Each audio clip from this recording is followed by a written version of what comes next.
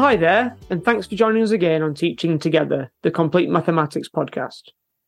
On the podcast, we talk through a single objective in detail in order to make our teaching of the chosen idea more impactful. As always, I'm Dave Taylor, and today we're going to look at angle sum of a polygon. You can play along at home by heading to completemaths.com/podcast to download the slide deck of tasks from today's episode.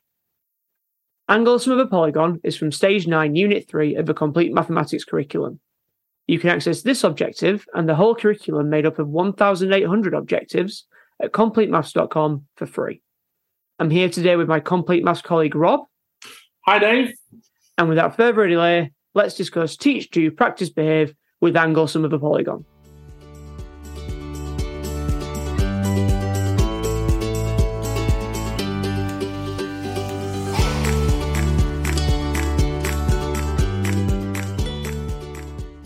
Before we teach pupils a new idea, there is one important question to consider. Are we doing the right maths at the right level?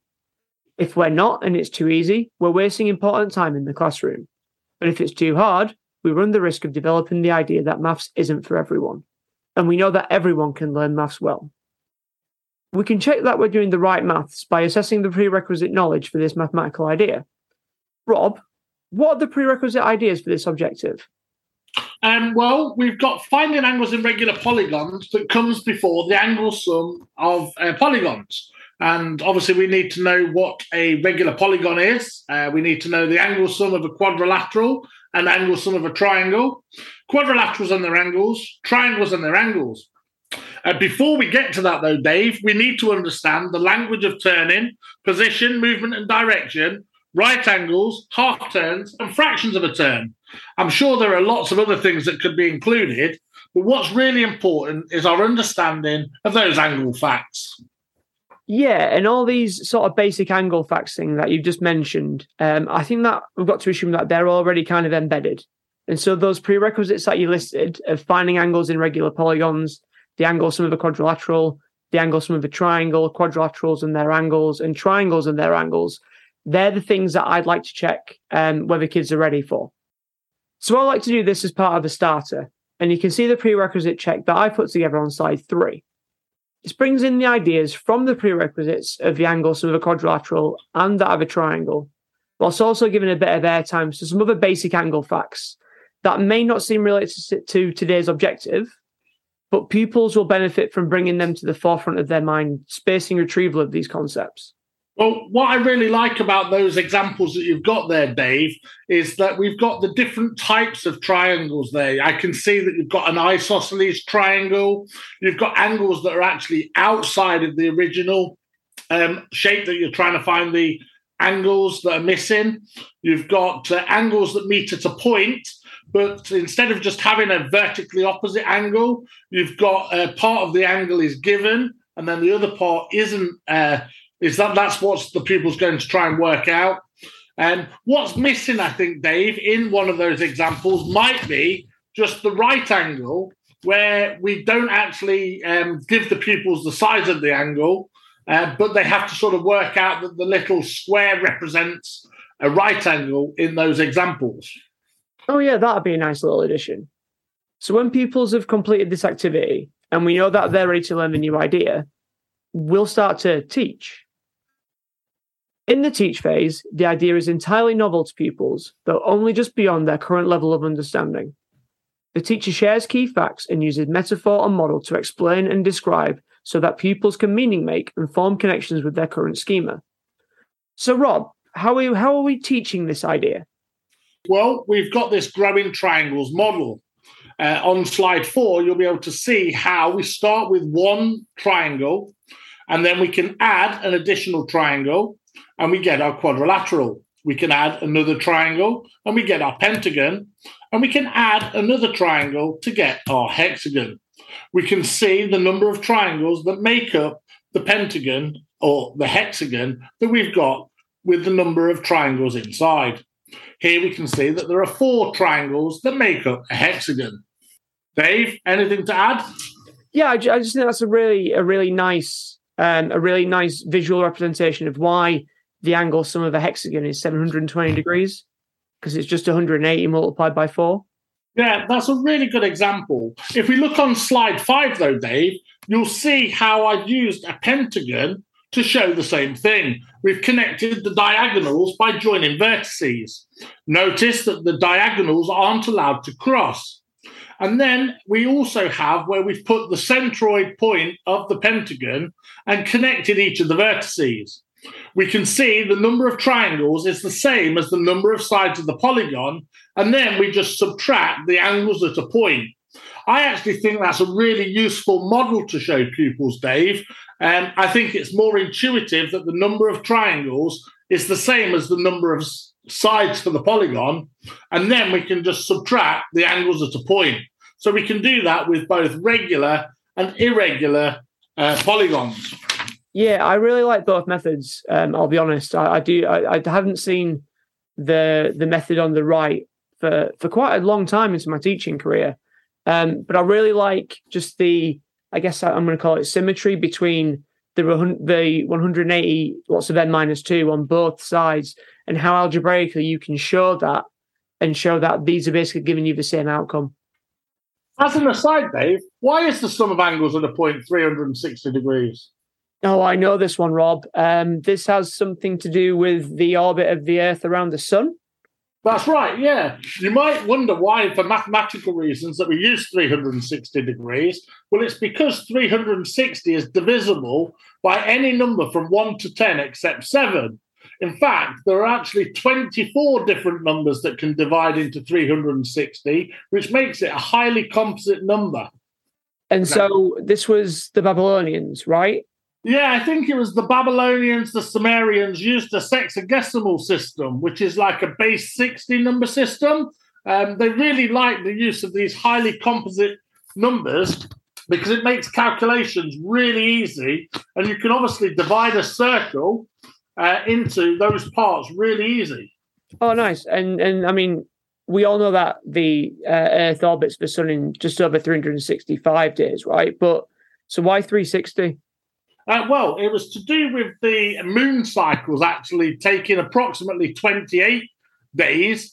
And there used to be this pattern of the planets and the celestial bodies, which is where we actually got the 7 days of the week from. It was the planets that could be seen from Earth. So the sun, the moon, Mercury, Venus, Mars, Jupiter, Saturn, that's where we got our 7 days of the week from. And that links into the moon cycles, with there roughly being 28 days in a moon cycle. And so when we work out the calendar, they worked out that the sun cycle, which is where we get the word circle from, it was the cycle of the Earth moving around the sun, and that taking roughly 360 days. That's some pretty strong cultural capital there, Rob. Yeah, and I think it's really useful to show pupils that they didn't have calculators, and so the fact that 360 was highly composite meant that you could do lots of these calculations in your head, and obviously they didn't have calculators back then. Yeah, that's really nice. Now, those of you at home can click the PowerPoint, which shows the two methods for calculating the angle sum of a polygon, and that will take you straight to our CPD short on that. Now, transitioning out of a teach phase, we're looking for pupils to do, and that's coming up next.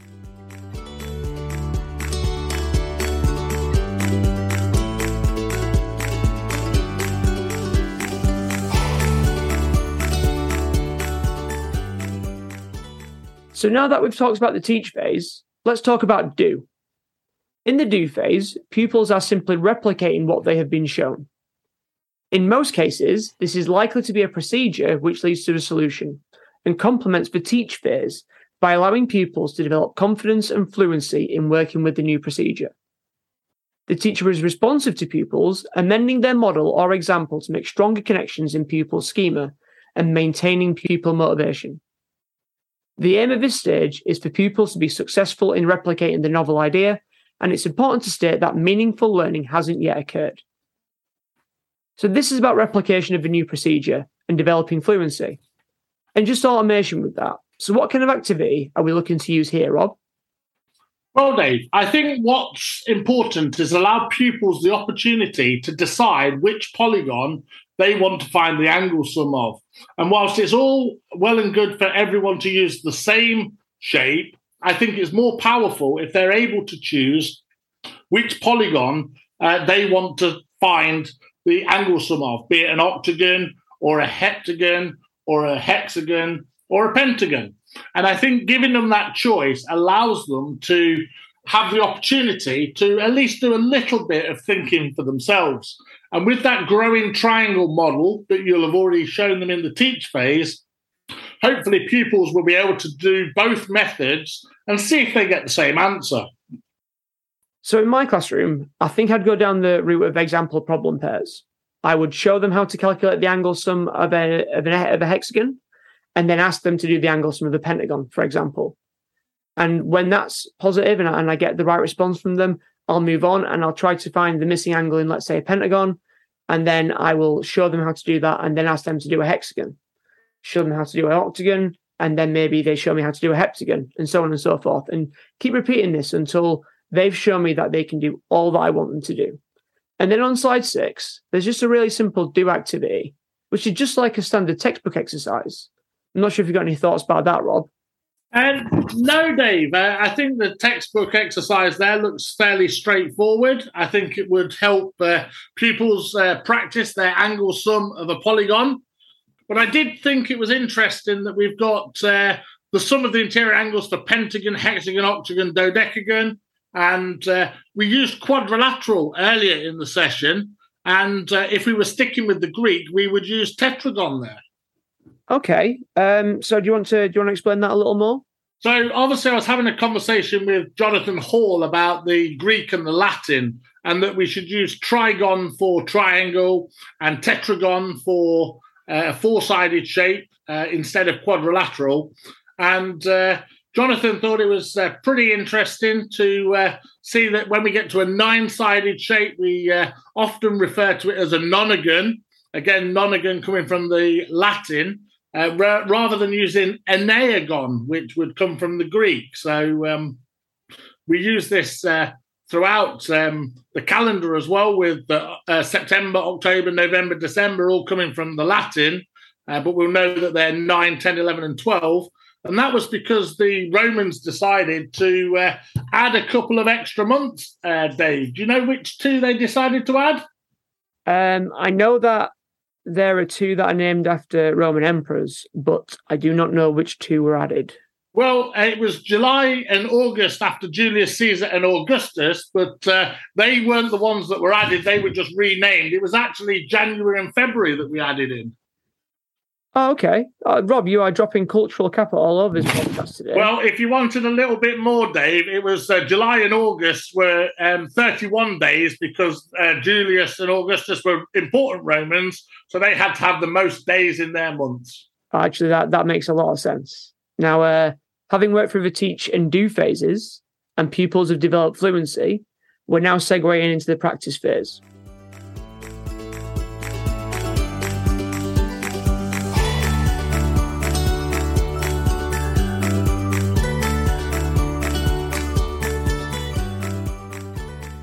In the practice phase, pupils move beyond simply performing, and it's quite common that a maths lesson doesn't get this far.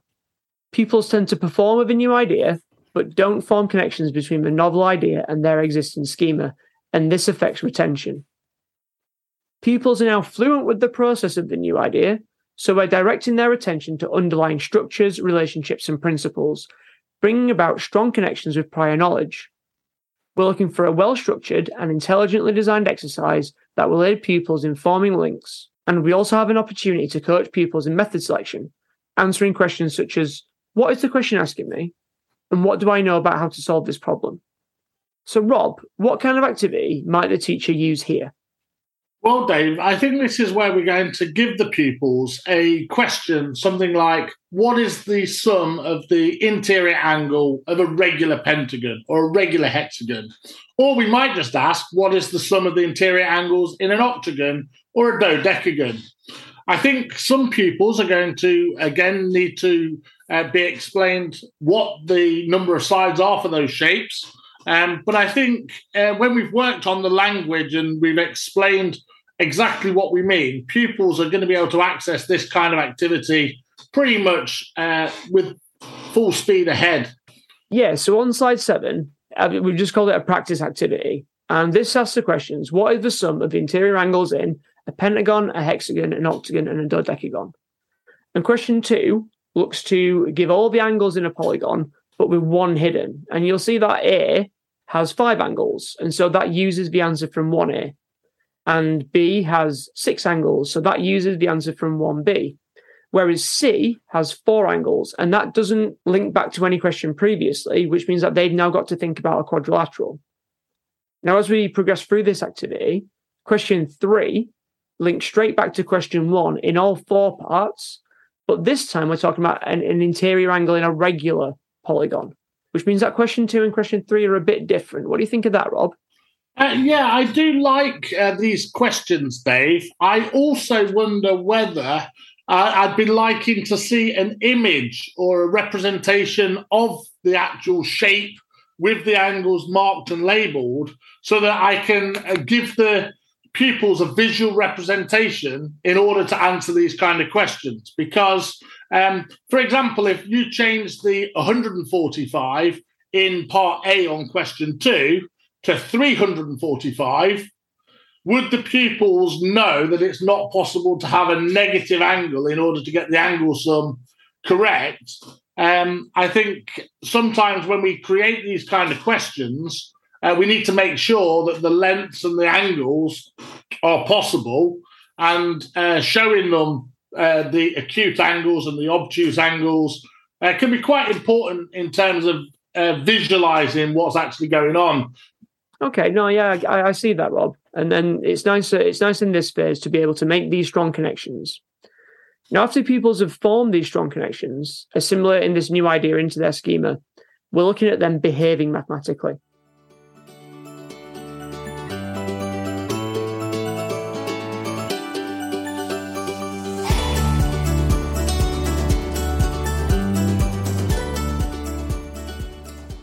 In order to make mathematicians, this phase is the most important of all. Pupils develop a deeper understanding through behaving mathematically, and when behaving mathematically, maturation matters. Unfortunately, we suspect that the behave phase is often cut short in learning episodes, or is missing entirely as teachers feel pressure to cover the scheme of learning. Now, in the behave phase, tasks are chosen from well-embedded and mature ideas that connect to the novel idea. A good rule of thumb is that this kind of maturation takes 2 years, so we're looking for pupils to transition from specializing to conjecturing and generalizing, through to analyzing and reasoning with a related idea from 2 stages previous. So what have we got, Rob? Well, Dave, I think we've got the kind of question that's really going to make pupils think. And one of those might be, explain why 173 can't be the interior angle of a regular polygon. Or we could have, why do squares and hexagons tessellate, but pentagons don't tessellate as well? And I can see on slide 9, we've got some nice questions where we've got polygons together, and we're using the angle facts that we know in order to calculate missing angles. Yeah, so this missing angles activity on slide 9, it's curated from images that were shared by Ed Southall on Twitter. And for me, when we take into account this maturation gap, this is a behave task for 2 years' time from this objective. So when pupils have sort of embedded this idea into their schema and then it's well matured over the 2 years gap, this is something that we bring back and we say, hey, you know that idea that you learned about before? Now I want you to use it. So in the same way, on slide 8, pupils have encountered the names of polygons, and it's another activity from Ed Southall, which looks at writing the names of, any sided shape. And this can take us up to, a 999 sided shape. So, yeah, I can see from the 1 to 10 example there, we've got the Greek for each of the numbers. And as we mentioned earlier, you can see di, tri, tetra for 2, 3, 4, penta, hexa, and hepta. We sort of get that overlap with the Latin for September coming from hepta, sept becomes, and then for October, November, December, octa. November is nonagon, but we use enea for 9 in the Greek, and December 10. Because there were only 10 months in a Roman year, Dave, they thought there were about 304 days in a year, but they added those additional months to bring it in line with everyone else. Yeah, so those Greek prefixes of hena, di, tri, tetra, penta, hexa, hepta, octa, enea, and deca, they form the basis for the shapes that pupils are quite confident with. But if I were to ask them what is a 36-sided shape called, this is something that they're going to struggle with. But it's nice that we can talk them through this, and it's something that pupils can play about with. So a 36-sided shape is called a triaconta chi hexagon.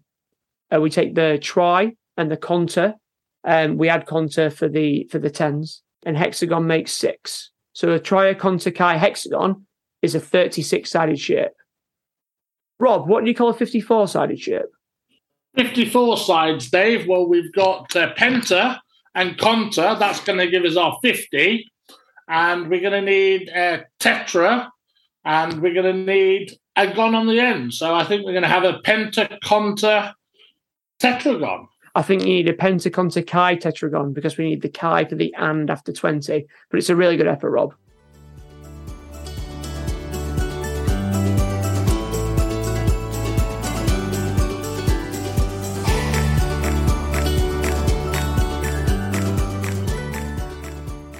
So that's the end of this episode of Teaching Together. We hope that you've taken a lot from this episode, and if you have any thoughts to add, don't hesitate to get in touch on Twitter. My handle is @TaylorDA01. And Rob? Oh, you can find me on Twitter, RJS2212.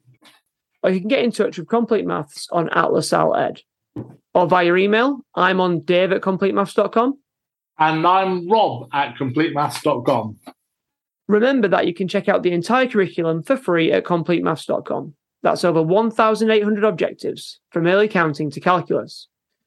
If you've enjoyed this episode, please leave a review, and please feel free to pass the pod to both colleagues and friends so that we can all improve our teaching together. Until next time, take care.